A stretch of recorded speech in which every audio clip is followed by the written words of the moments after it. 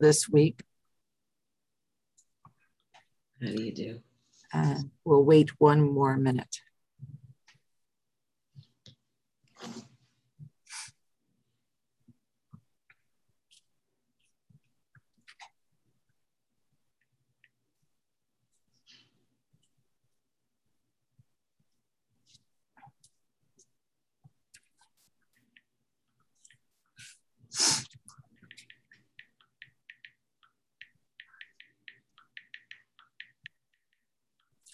Good morning, Afreiliche Chanukah. We're going to be doing the Sikha on Chanukah for this week, and it's in Chelik Tezvav under Parshas Miketz.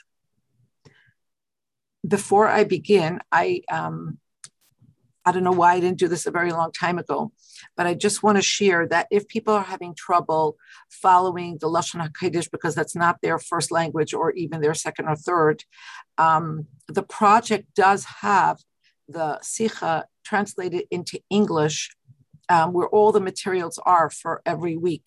And if it is helpful to print out both the Hebrew and the English, so you have it in front of you, and you can easily do that by going to the Project L'Kutei Sichos website, and under materials for each week, you can find the Sichos in Yiddish, in Hebrew, and in English, and I think even in Spanish.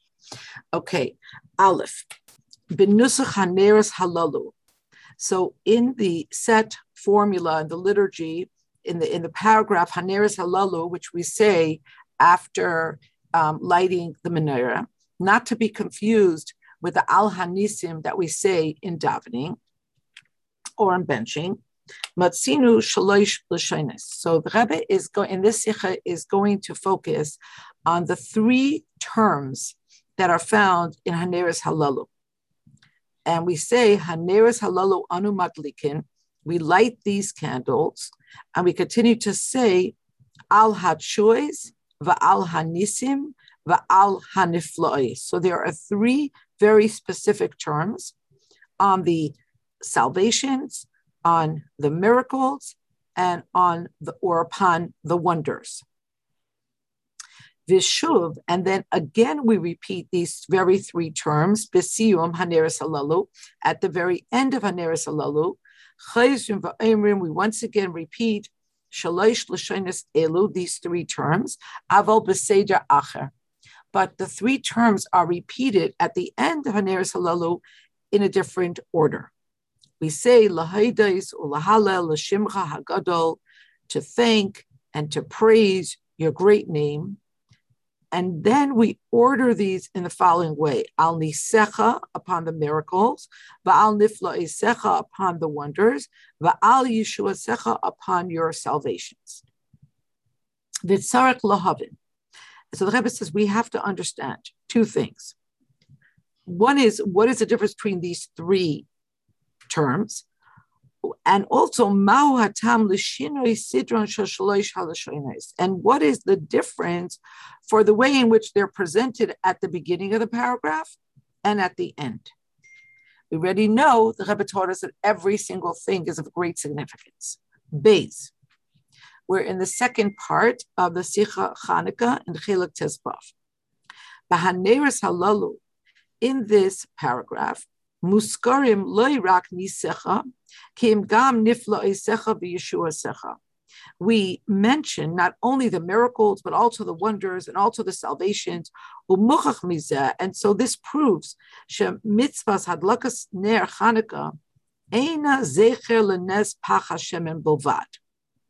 This makes obvious that the mitzvah of lighting Hanukkah candles is not only to recall the miracle of the small cruse of oil,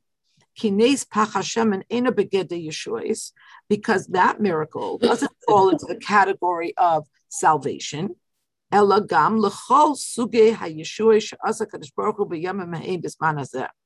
but rather we recall, by lighting the menorah, we recall all types of salvations that Hashem sent our way in those days, and we recall them today. And the salvation and the miracles and the wonders that were done in those days are divided along those lines. Ubazed Gufa.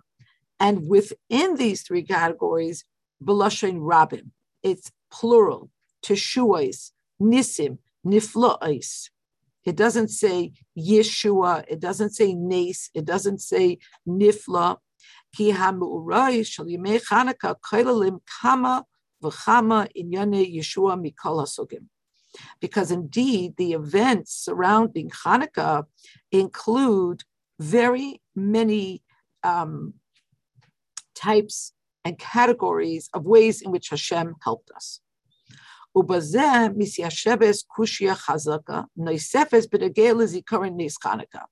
Rebbe says, when you remember this, this also reconciles or answers a strong question, an additional question that we have, or at least that we should have, regarding recalling the miracle of Hanukkah. The Rebbe says like this: what is the question? B'neis Purim, when you compare Purim to Hanukkah, and you look at Purim, yeshnei chiyuv lahaskir es ha'atzala v'hayeshua mehaman harasha chulei hein b'yayim v'hein b'layla. When it comes to celebrating Purim, we have an obligation to remember the way in which we were saved from Haman Harasha, both during the day and at night. That is, we have a chiyuv, we have an obligation to read or to hear the Megillah being read both at night and day. Masha Ein came b'Chanukah, but in contradistinction, when it comes to Chanukah, b'nitzachan al Yevonim, that recalls the victory of the Jews over the Greek Syrians. She'af hu haya nes v'yeser al kei nes goloi masarta giborim b'yad chalashim v'rabim b'yad ma'atim. That too was a miracle, and it was an overt miracle. It was a very open and manifest miracle, as we say in Al Hanisim. We say that you gave the strong ones into the hands of the weak and the many into the hands of the few. And that is different. Lahavdil. What happened on Hanukkah is different. Mineis Purim shahaya nistar b'stari hateva. That's different from the Nes of Purim, the miracle of Purim, that was shrouded and obscured within the what would seem to be alleged machinations of the natural world. So it's a question: how is it that ein maskirnes hanes balayla, that we don't have an out and out obligation to remember the miracles of Hanukkah at night, milvad ba'amiras ba'al hanisim ba'arvis u'bevirchas hamazon, with the exception of saying al hanisim, which one would say during Ma'ariv and or during birchas hamazon. But the issue with only saying it then is v'keban she'alef tfilas arvis rishus. But we have this idea, this halachic paradigm, that Ma'ariv is not absolutely obligated halachically, although of course somebody who is from is going to say Shachris Mincha Ma'ariv, but Arvis still falls into the category of Rishus, which means that of course you should do it and it's a good thing to do, but it's not absolutely the same imperative. So in other words, Ma'ariv is negotiable to begin with. And Beis ein chiyuv lechol pas b'leil Chanukah, and there is no halachic imperative to eat bread on the night of Chanukah.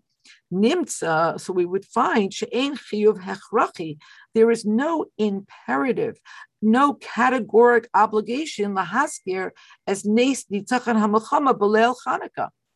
If you don't understand the lighting of the menorah as the way in which you are obligated to recall all the nisim of Chanukah, then halachically, it would seem there is no categoric obligation to remember in concrete form the miracle of the victory of at every night of Hanukkah.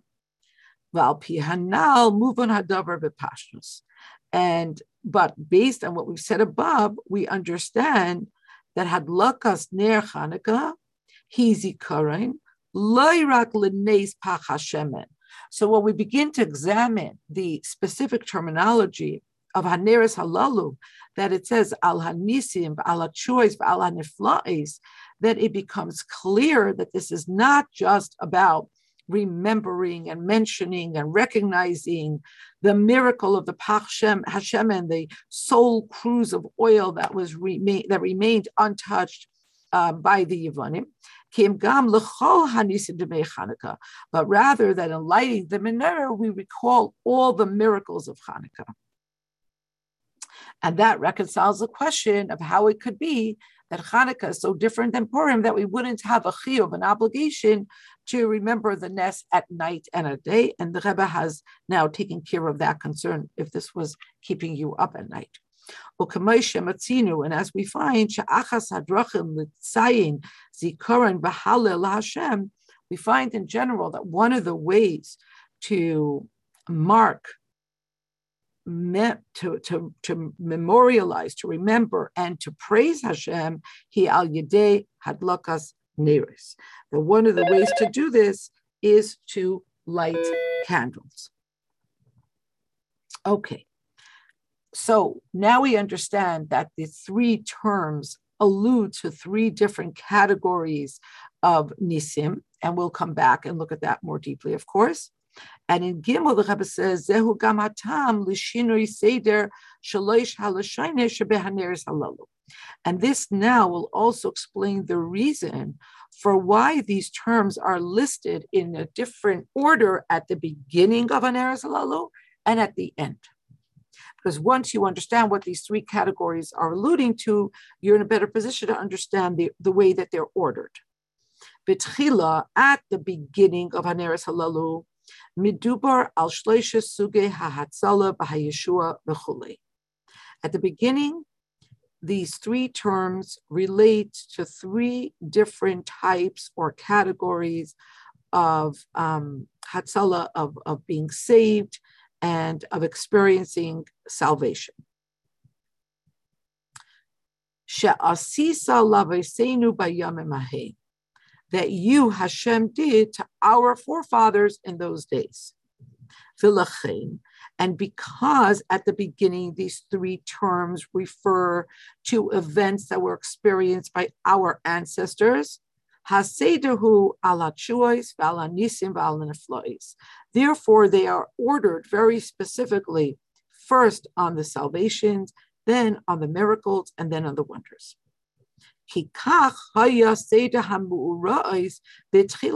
Because when you look at the story of Hanukkah, this is the order in which the events unfolded. Betchila choice. First, there was a category of event that falls in the category of salvation, choice. Achar kach nisim. Then there were out and out miracles. Ulubasayif niflais. And only at the end was there something that could be termed a nifla. And the Rebbe is going to explain the difference in the next part of the Sikha. But here he's just kind of setting us up. So at the beginning of Haneres Halalu, we have the order in the following. First, we have choice, then we have nisim, and then we have neflois. And the Rebbe says that this paralleled the order in which the events surrounding the Nes Chanukah unfolded. Masha Enkein, in contradistinction, Besiyum Haneres Halalu, at the end of this paragraph, Haneres Halalu, Teichen Haskara Shloisha Sugim Elu, Hu Hayesim Me'orim Banu Es HaHergesh Lahaides Ulahalal Shimcha Gadol. At the end, these three categories are listed in the order in which they are most apt to arouse within us a feeling of wanting to thank and acknowledge and praise the great and holy name of Hashem.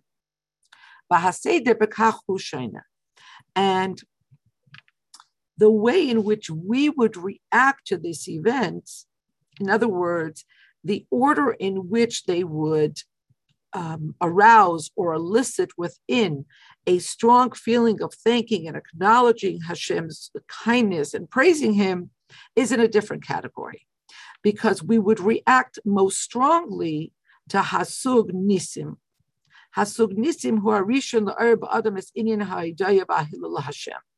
When we experience an out-and-out miracle in our life, this would be the strongest and the first category that would arouse within us feelings of thankfulness and acknowledging Hashem's great hand and praising Hashem. La'acharav hasug niflois. Then the second category that would be most apt to arouse these feelings in us would be the category of niflois, wonders, the rakli basayif, and the third would be hasuk tishois, the category that we would call things that are tishuis, that are salvations, but it's so much more subtle. It's so much less overt, as the Rebbe is going to explain in Dalet. And now the explanation.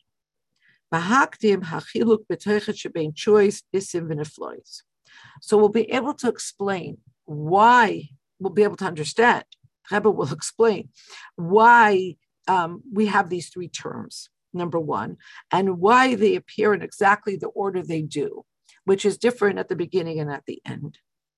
And the Rebbe says, because when we understand the difference of these categories, these questions will answer themselves. So he begins to explain. Category number one.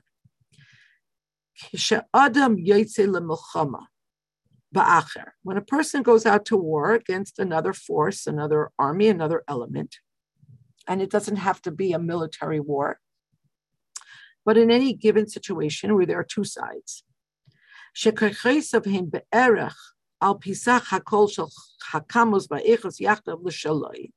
when you go out to war against a force that is in the aggregate, both qualitatively and quantitatively equal to yours,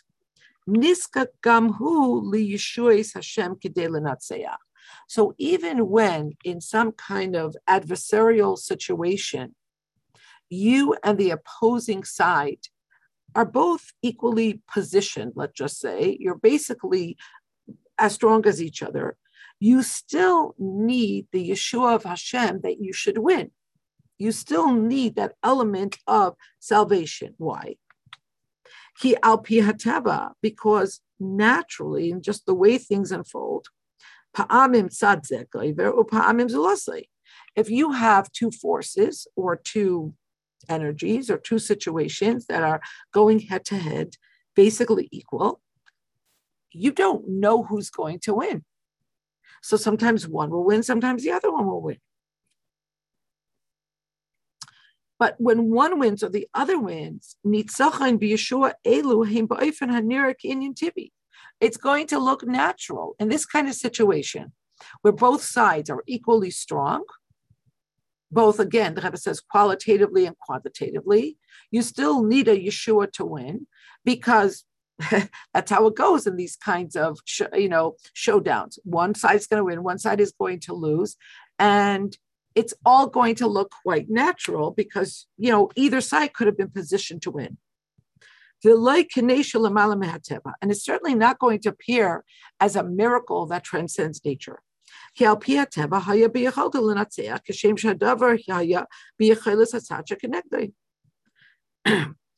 it's al pi teva, it's natural that you could have won, or the other side could have won.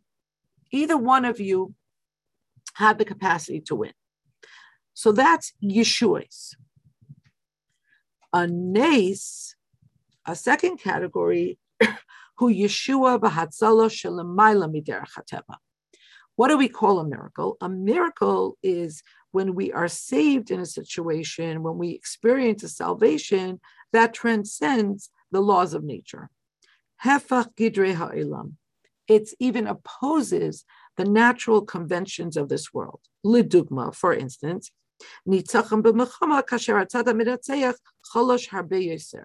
like for instance, if the side that was quantitatively and qualitatively weaker were to win the war, or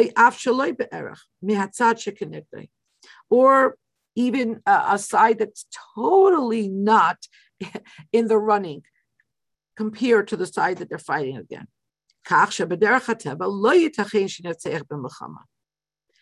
So when you have a situation where one side, b'derech hateva, is not positioned at all to win a war, nitzachon kizeh hu nes lemala mehateva. And when they go on to win in this kind of situation, this is what you would call a nes. This is completely lemaila miderech hateva. So that is Yeshua's as opposed to nisim. Niflais. What about the third category? Wonders. These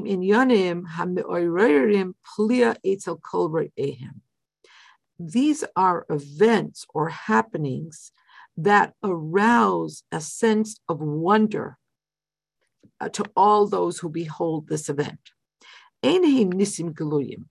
They're not actual miracles. They're not open and manifest miracles.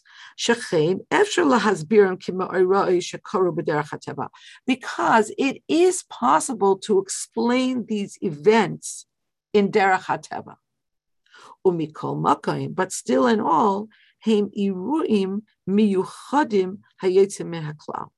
but these are events that are specific because they are extraordinary. They don't happen all the time. They're not pedestrian. They elude the category of hanhaga haragila, which means regular, what happens every single day. V'lachein heima'erim plia. And that's why they arouse a sense of wonder. And zehu inyan nifla. And this is what we would call inyan nifla, a wonder. Okay, not a miracle, but not something that happens all the time. Something that takes your breath away. And here the Rebbe reminds us regarding Yutes Kislev,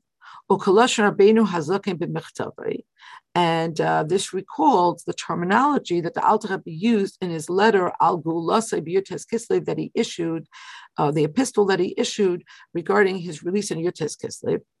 Hifli chuloi la'aseis ba'aretz, that Hashem created wonders on this earth. Haga'ula b'Yutes Kislev ba al yidei hasarim. But when you look at it, the Alter Rebbe's release, his Geula in Yutes Kislev, did come via the agency of different ministers, and it was comprised of multiple interventions. But at the same time, on the other hand, you could never say that you could just take this for granted, that in the former Soviet Union, in the political climate and with the anti-Semitism of that day, that this was just a hadhaga haragila, just a normal thing, that, oh, right, of course they would let the Alter Rebbe out because they had put him in on trumped up charges. No, it was still a pella, kiim davar pella, hifli. It was still a davar pella, it was still a wonder, even though it happened through natural means. Like again, there were a lot of overtures made and appeals made to the different ministers and different governmental bodies and so on and so forth. Okay, so now we understand the difference between these different categories. Okay, so choice, we might say, is like luck or edge. Okay, so it's a situation where al pi teva you could totally emerge victorious or emerge in a good place, but you still need that edge because the other side can as well, or it can easily go the other way. That's choice.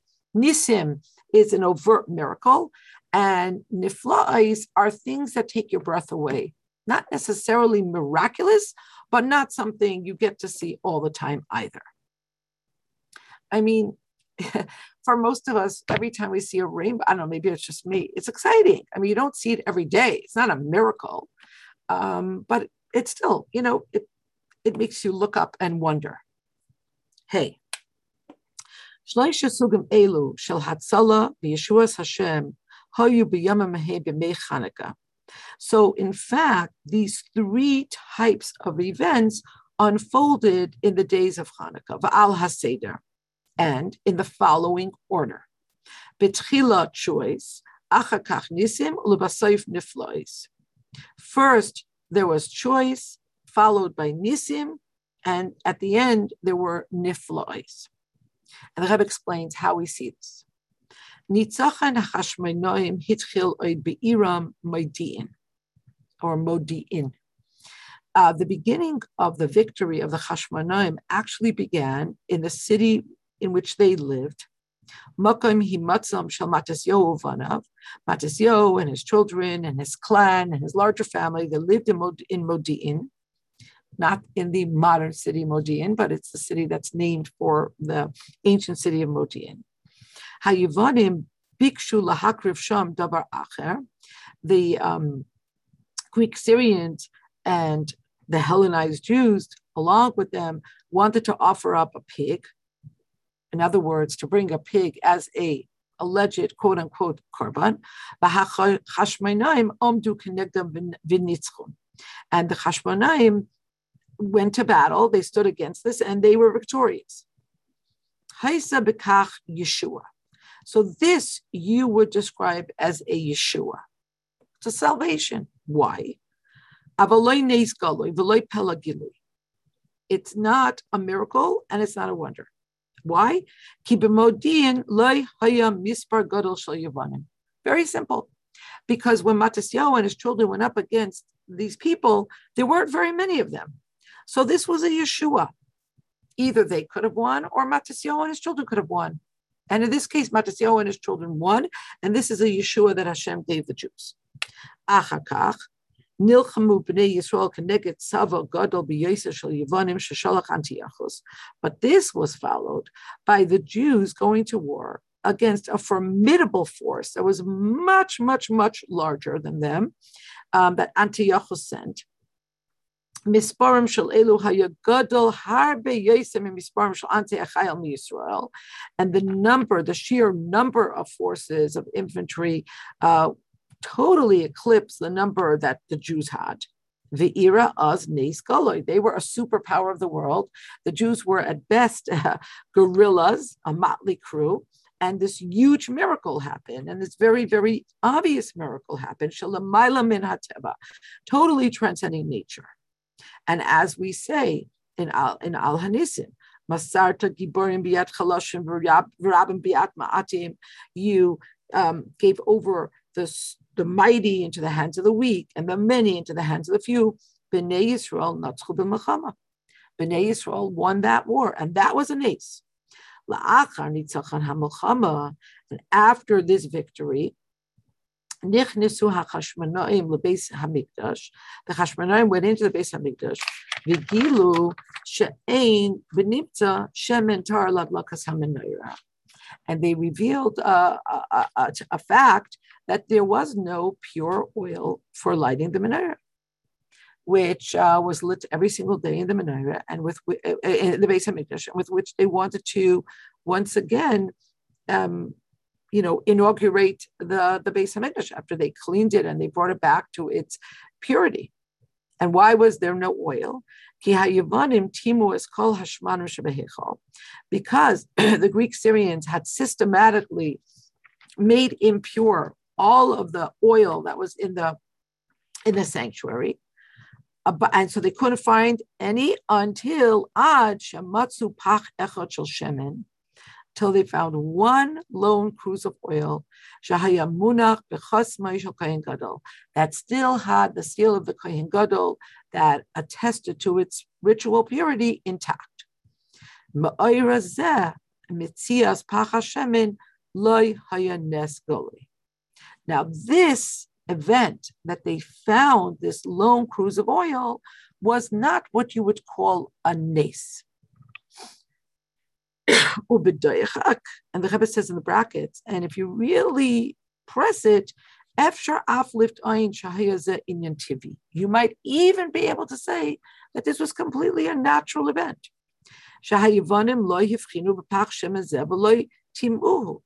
That they just didn't notice this pach shemen. In other words, it doesn't have to be that this is a crazy miracle. It could even be explained in normal terms. I mean, the truth of the matter is, I've always been kind of, in my imagination, I've always been arrested by the scene of these mighty warriors standing there and systematically ripping off the seal of the Kohen Gadol. Like that has to be one of the most interesting parts of this entire story. It's just fascinating, and it just underscores what this whole what the whole conflict was about in crystal clear fashion. Ubefrat, the Rebbe says, and especially you could explain it l'das haTosfos, the way the Tosfos explains it, shebehechrach loymar, that you have to say shahaya munach b'chosim b'karka, that this little bottle or cruse that remained, that was sealed, was kind of lodged in the ground. Davar bilti rogil klal. And this would be an unusual, an extraordinary thing. And the reason this would be unusual is because in the Beis Hamikdash, there was actually a special storage area for the purpose of storing these oils. One would imagine that there would be shelves upon which these oils were stored. So it's kind of strange that this one cruse of oil should escape the organized fashion in which they were stored and be lodged in the ground. We'll move on Ephai, but if you understand it this way, that it was lodged in the ground, then you could understand and move on. They weren't looking in the ground for extra cruises of oil because that's not where they were stored. In other words, if you would say that they were systematically stored in the ground, then it would be like more of a miracle that one remains intact with the seal. But if they're all stored in one place, let's say on shelves or somehow, then you understand why they wouldn't be looking in the ground for extra pachim, shemen. I see, let me just open up the chat because I saw something flit across the screen. Oh, I always picture that the Yevanim just smashed the pachim. So I wasn't there. And I am sure some of them were smashed. But I'm curious. Now I'm going to look it up. But I always imagined that mostly they took off the seal, like it was a dafka. Like the Rebbe explains this in Sichos, like the whole thing, the whole ness is extraordinary because al pi halacha, if you don't have shemen tahar, then you could light with pedestrian oil until you're able to procure the special oil for the menorah. But since the Jews showed Mesiras Nefesh, and since they showed that they weren't going to use any regular oil, they were just going to use this very, very special oil that came from the first drop from every olive and so on and so on. Therefore, in reciprocal fashion, the Eibush just sent us this huge nest that the oil lasted for the entire 8 days as opposed to only lasting for 1 day. So Mashi, I have to look it up, or anybody, if somebody knows, please speak up. But I somehow, I don't know if it's the way I learned it or the way I just imagined it, that they took off the seal because this whole conflict was really about, hey, we don't care if you stay alive.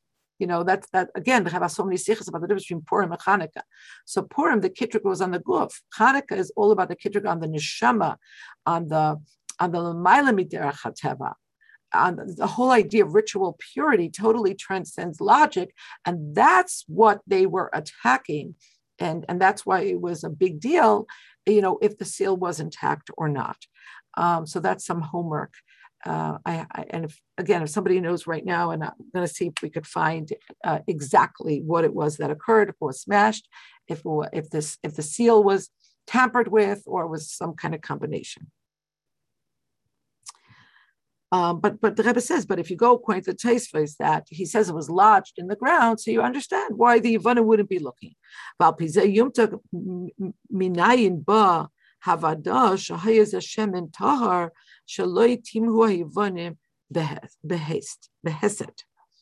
And according to this, we'll also understand better how the Chashmonaim were so confident that this was pure oil that the Yevanim wouldn't have made impure just by moving it from place to place.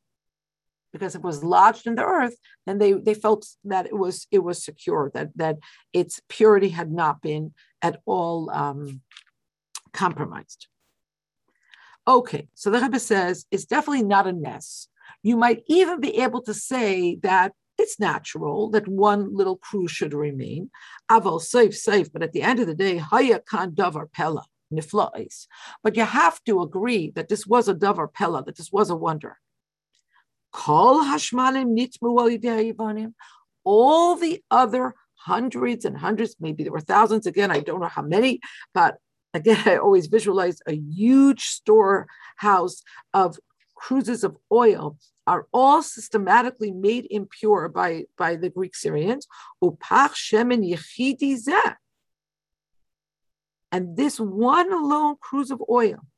And the Rebbe says in parentheses, hayatamim bekarka, exclamation point, that became lodged in the earth. So that's also a davar nifla. It's also a davar pella. It's a wonder. Nishar shalem, this one remains complete. Mibli shenagu by klal. And they didn't even touch it. And the Rebbe says, Iran nes nesaf. And of course, after the Rebbe charts or maps out the order of events. So first there was the choice, the showdown between Matisyahu and his sons and the Yevanim that lived in Modin. Then there was the war. That was the Nes. Now we have the Niflais, the Davar Pella, the wondrous event that they found this cruise of oil. And the Rebbe says in brackets, of course, Achar Kach Ira Nes Nesaf, and after this happened an additional miracle, Hidliku Mimenu Shmeina Yamim, that from this one cruise of oil, it could be lit for 8 days. And there were many other things that could be categorized as salvation and wondrous events. And we'll just mention, not go into it here, because it is Hanukkah. I know it's hectic for everyone, and I wanted to actually finish in under an hour, and there is a possibility for that to happen with this sikha. It's short enough, but I do want to pay attention to the fact that the Rebbe has a number of sikhas where he analyzes exactly what was the nes of the shemen. Exactly how did this nes occur? And it's totally fascinating. Did the nature of the oil change, or was the miracle in the amount that was consumed, and so on and so forth. Vav. Seder zeh. So this chronology, this order, choice, nisim v'niflois. First the salvation, then the out and out miracle, and then the wondrous things. Matim. So this is the proper chronology. Kasher l'shainas elu niskares lefi seder zmane hamu'urais bayamim ha'ei. This all aptly reflects the series of events that happened by Yamim Ha'im, happened in those days to our ancestors in the time of Hanukkah. But at the end of the paragraph, when we talk more generally about thanking Hashem and praising and giving praise to Hashem's great name, but when we talk about recalling these events in later years, then the order changes. The Chalareish, first of all, Yesh Lahaydos Lahalel Kadosh Baruch Hu Ala Nisim Shakol Makirim Shehem Yad Hashem. Whether we're recalling what happened during Hanukkah or in our own lives, first of all, we are moved to thank and to praise Hashem for Nisim. Those are the things we all can recognize very easily that it's Yad Hashem. There's no way that you can make a mistake about certain events in our personal life, in our national life. Everyone recognizes it's Yad Hashem. La'achar michein, afterwards, aleinu lizbainin bekamu kamamu rois hachirim. It is incumbent upon us to contemplate and to meditate on the many other events, ulahakir b'kach, and to recognize shagidram ha'amiti, that the real category that these events fall into, irrespective of the fact that there might be a natural way to explain them, hu nifla isecha, that they are wonders that Hashem performs for us. Af sheharei selita is yite, even if it's true that the one who wants to make a mistake will make a mistake. In other words, they can be mistaken for natural occurrences, but we have to recognize that they're neflois. And when we recognize this properly, we thank and we acknowledge and we praise Hashem for these events. And then at the end, in other words, third, we come to a recognition that even for those events that are quote unquote simply Yeshua Secha, they're definitely not miracles, and they're not even wondrous events. Yes, they do fall into the category of natural events. We still have to thank and praise Hashem. We all got up this morning, Baruch Hashem, and we're sitting here together and we're able to learn and we have our faculties. We have to thank for this. Because we have to understand that all of this that appears as simply Yeshuas, things that we take for granted, it's La Hashem. It all belongs to Hashem. Hateva atzmaihu l'mayla min hateva. Nature itself is above nature. Umemela gam Yeshua tzricha la'er hida v'hilu. And therefore, things that fall into the category of Yeshua, they too must elicit and arouse within us a feeling of thankfulness, and a haidah is thankfulness and acknowledgement, v'hilul, and praise. And now the Rebbe, for the rest of the Sikha, because he's explained the necessity of the three terms, and he's explained the order in which they appear at the beginning as opposed to the end. Now the Rebbe is going to go deeper into this inyan, ba'omek yeser, on a deeper level, al pi chasidus, the difference between these three categories. And this is just such a beautiful Hanukkah present that we're getting this morning. To be able to learn this, there are many, many sichas and maimarim on this inyan. Eitzel b'nei Yisrael, when it comes to b'nei Yisrael, hashbas hachayus hi lichatchila mifchinas elokush l'mayla mihateva. We have to know that any hashba, any effluence, any vivifying force that comes down to a Jew, from the beginning, lichatchila, it comes from a modality of elokus that transcends teva, that transcends nature.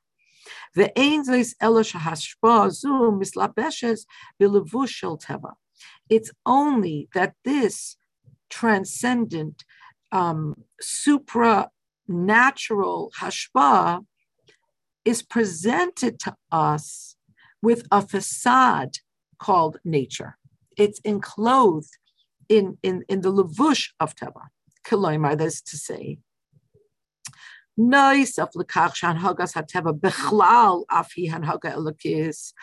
this is in addition to the fact that nature, of course, is Hashem. It's already Hanhaga Elokis. Anything within nature is Hashem's machinations. So the default of teva is in and of itself l'mayla min hateva. It transcends teva. Kefisha teva misparish ba'elam. At least as the way teva, nature, or the laws of nature is understood in worldly terms. Like when people use the word nature or the laws of nature, for us, we know that that's elokus. But on top of that, Eitzel Yisrael. But when you talk about a Jew, af zeh hateva, even this facade, even this veneer called teva, nature, eina ela levush chitzayni lahanhaga nisis. Okay, this is so important for us to understand that anything that happens to us in our life, anything that's normal, is really just a cloak that obscures and obfuscates the miracles with which Hashem sustains us. So Eina ela levush chitzoni lahanhaga nisis, and it's underscored nisis, and everything that's happening with us is a nes. Sheba noyek Kadosh Baruch Hu b'bnei Yisrael, because it's in this way that Kadosh Baruch Hu leads us and sustains us and keeps us alive. So let's just talk about this for a minute. All of the overtures that we have to make. We take ourselves to doctors. We take the members of our family to doctors. We have to go to work, so we have to make overtures in health. We have to make overtures in parnasa. There are overtures that we make in every area of our life.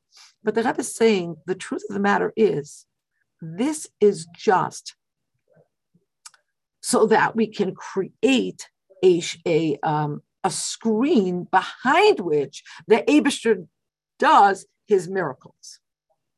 It's not the pshat that we're not supposed to do these things. Of course we have to do these things. But we should never delude ourselves into thinking that it's the efficacy of our overtures that got us the result. Yes, Taka, you have to take yourself to the best doctor in the field. But that just creates the smoke screen behind which the Eibishter can do what the Eibishter has to do.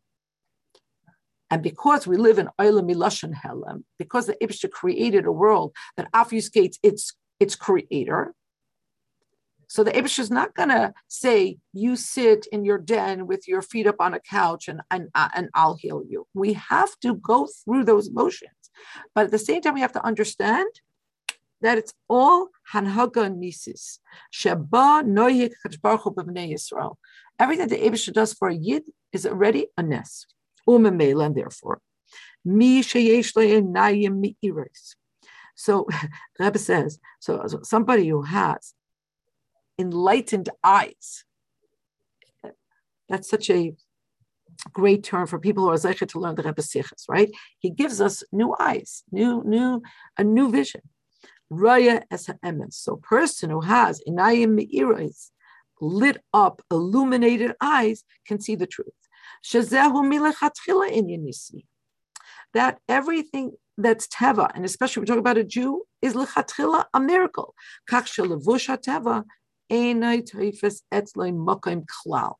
And when you begin to look at your life and the world around you in this way, then teva is not going to take up any space. Ukefish and his bar pamim rabbis. The Rebbe says, as already explained many times, Perish Maimer Chazal, the explanation of what it says in the Gemara Yerushalmi, Ma min b'chai ha'olamim, the person believes in the vivifying force of the worlds, meaning the Eibishter, v'zayreya, and he sows. He sows his field. He sows seeds into his field. The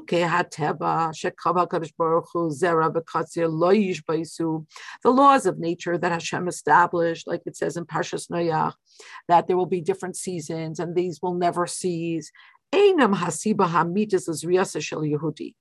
Jew doesn't sow and hope to reap because of the normal seasons and the laws of nature and so on and so forth. No. Because the Jew knows that the true reason for why these seeds will give forth, they will flower and they will bloom, and that is what incentivizes him to sow. The true reason is because he believes in the Eibishter. He believes in the Chai Elamim, and therefore he's going to have success in his field. Ches. Mevor b'Chasidus. Chasidus explains, Shedafka lemata mata b'yoser, that it's dafka, the lower you go, Mizgala or Mizbate Hakavoya Gavoya B'yoser. That's where the highest energies and the highest inyanim will reveal and will express themselves. Okay, so this is a oft-cited axiom in Chassidus, right? Kala Gavoya Gavoya Yoser, Yerid Mata Mata Yoser. That the higher something is, the lower it will go, the lower it will lodge itself, and that is where you will find its expression. And this is, of course, also true with miracles. Hanisim hamelubashim b'teva Na'alim b'shorsham yoser mehanisim hagiluyim. The miracles that we all, Baruch Hashem, experienced this morning, that we were able to get up, that we were able to rouse ourselves, that we were able to do all the things we had to do, that we're able to see each other and hear each other and learn, and we're sentient. All of this that's clothed and obfuscated and masked in Teva, these Nisim are higher. The roots of these Nisim are higher than Nisim Giluyim, than if I would be able to fly.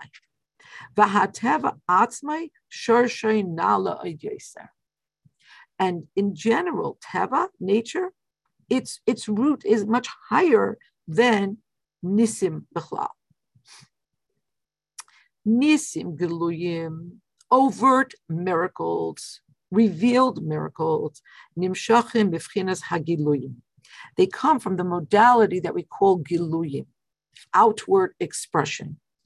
Vehe mugbolim b'kav shel gilui, and they are therefore circumscribed in the modality, in the vector of gilui, of that which can be expressed. Hanes muchrach leherais begilui.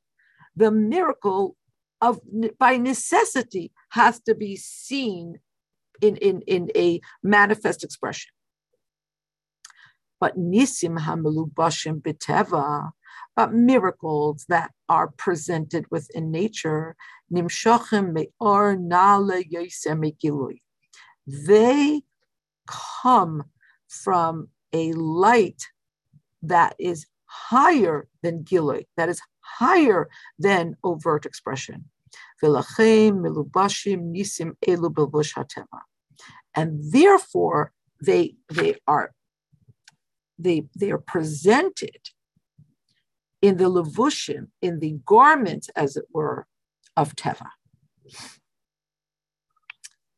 I want to just talk a little bit about this. There's so much to say about this, but just a tiny bit about the idea of Teva versus Nes. I mean, like there's so much about this, but just a drop. So the Rebbe is saying here that Teva comes from a higher source than Nisim Bichlal. And in Chassidus it's explained that Teva is the ultimate expression of Achdus Hashem, of Ein Oid Milvadei. Why? Because in a Nes, there seems to be two forces. There's the Teva, and then there's the overriding force over Teva. That's what we call a Nes. But then you're saying there's like two forces, Kav as it were, right? But when you have Teva, there's only Achdus Hashem, Ein Oid Milvadei. There's no opposing forces. There's only one Balabayus Labir Azeh. There's only one boss to this whole enterprise. That's one thing that it says in Chassidus about the difference between Teva and Nes.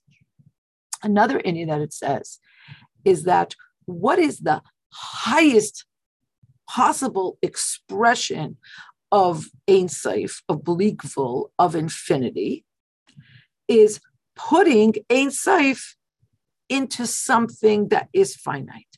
So putting infinity into finitude, that is the greatest expression of all. That's Teva. Okay. So when you have a Nes, you have something that transcends Teva. Okay. You have something that's believable. You have something that's totally infinite. But to circumscribe infinity within finitude, now that is a much, much higher expression than in a Nes. And other places, this is connected to the idea of Shlomo HaMelech, that it says about Shlomo HaMelech, Vayachim min hatipshim. Now, literally means he was smarter than the idiots. He was smarter than the fools. Duh. We know. I mean, Shlomo HaMelech is the smartest man in the world, so obviously he's going to be smarter than the idiots, smarter than the tipshim, smarter than the fools. So obviously there are many ways of explaining this, including the conventional way that he learned from everybody, even from fools.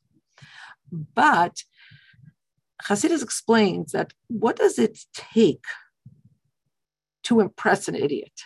Or what does it take to teach an idiot? it takes Shlomo HaMelech. In other words, we have the expression "tein l'chacham b'yachkim oid" or "dai l'chkima bermiza." That when you have a smart person, all you have to do is just kind of hint at something. It could be a very veiled reference; they get it. But an idiot, a fool, it takes a Shlomo HaMelech. In other words, it takes the highest level of intellect, the koyach of bli gvul, to permeate into gvul and into the lowest part of gvul. The best way really to understand this is that what Shlomo HaMelech's chachma was undefined. Bli gvul really means undefined. And that's what Shlomo HaMelech was able to speak to plants and able to understand the language of the animals. And he was able to impress fools. So the idea of bli gvul, as it has to come into gvul. So there's a lot more, obviously, to speak about, but those are some ideas that some tiny drop of the ocean of ideas in Chassidus about the difference between Teva and Nisim. Umikol Makayim, and still and all, even though these Nisim are melubash, present themselves in the levush, in the garment of Teva, Kevan shehalavush hu ba'ofen ha'ma'ir plia niflois b'ra'ayhu ad asher nir b'chush ha'davar hu rak l'bayla ma'teva, move on shemikare ba'or shehanu al kaponim begeder gilui. So when it comes, so again, let's go through this. We have Nisim, and Nisim are not as high as Teva, because a nes has to come from a circumscribed or of Giluyim. So it's already defined. It's already limited. Whereas Teva comes from a place that's higher, undefined, uncircumscribed, infinite. And then you have the idea of a Pella. You have the idea of the Nifla'is. That the levush that this kind of overture is presented in arouses our wonder until the person is able to say, wow, this doesn't happen all the time. It's a little bit above average. And so we understand that the makar, the source of this light, is also still in the category of Gilui. And again, Gilui is circumscribed, it's limited. So, of course, this is what Hasidus always does, turns everything on its head, inside out and upside down. So whereas most people would think a nace is the highest expression of what the Eibusha does for us, Hasidus comes and says, no, Ziskait, that is a very wonderful thing, a nes, but even higher, the highest is Teva. The highest is the Yeshuas. In the middle is the Niflois. Dafka inyan hatashuas. It's dafka, the things that happen all the time that we take for granted. Hamu'urois hamelubashim b'teva gufa.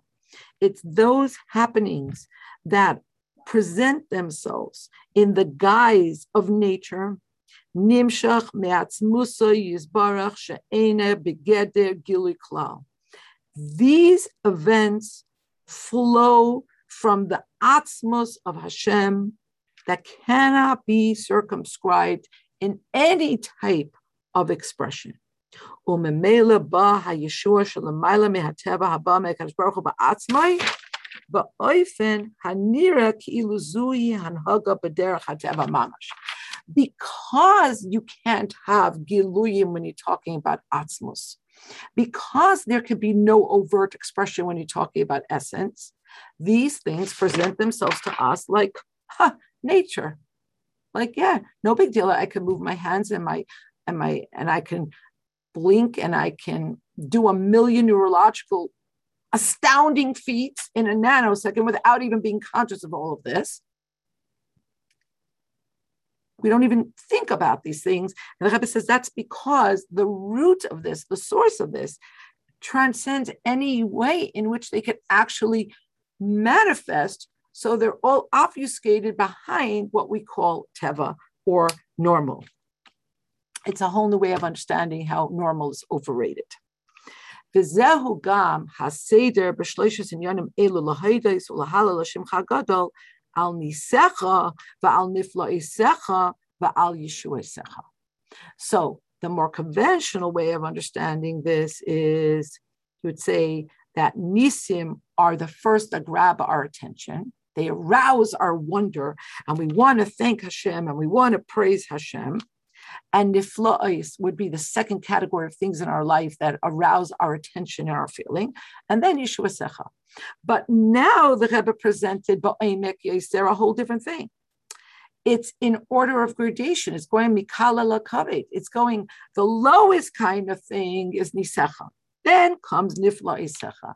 And the highest, the crescendo, the highest expression of what the Eibusher does for us that should be eliciting our gratefulness is yeshuasecha, is the things that happen every single day, every single moment.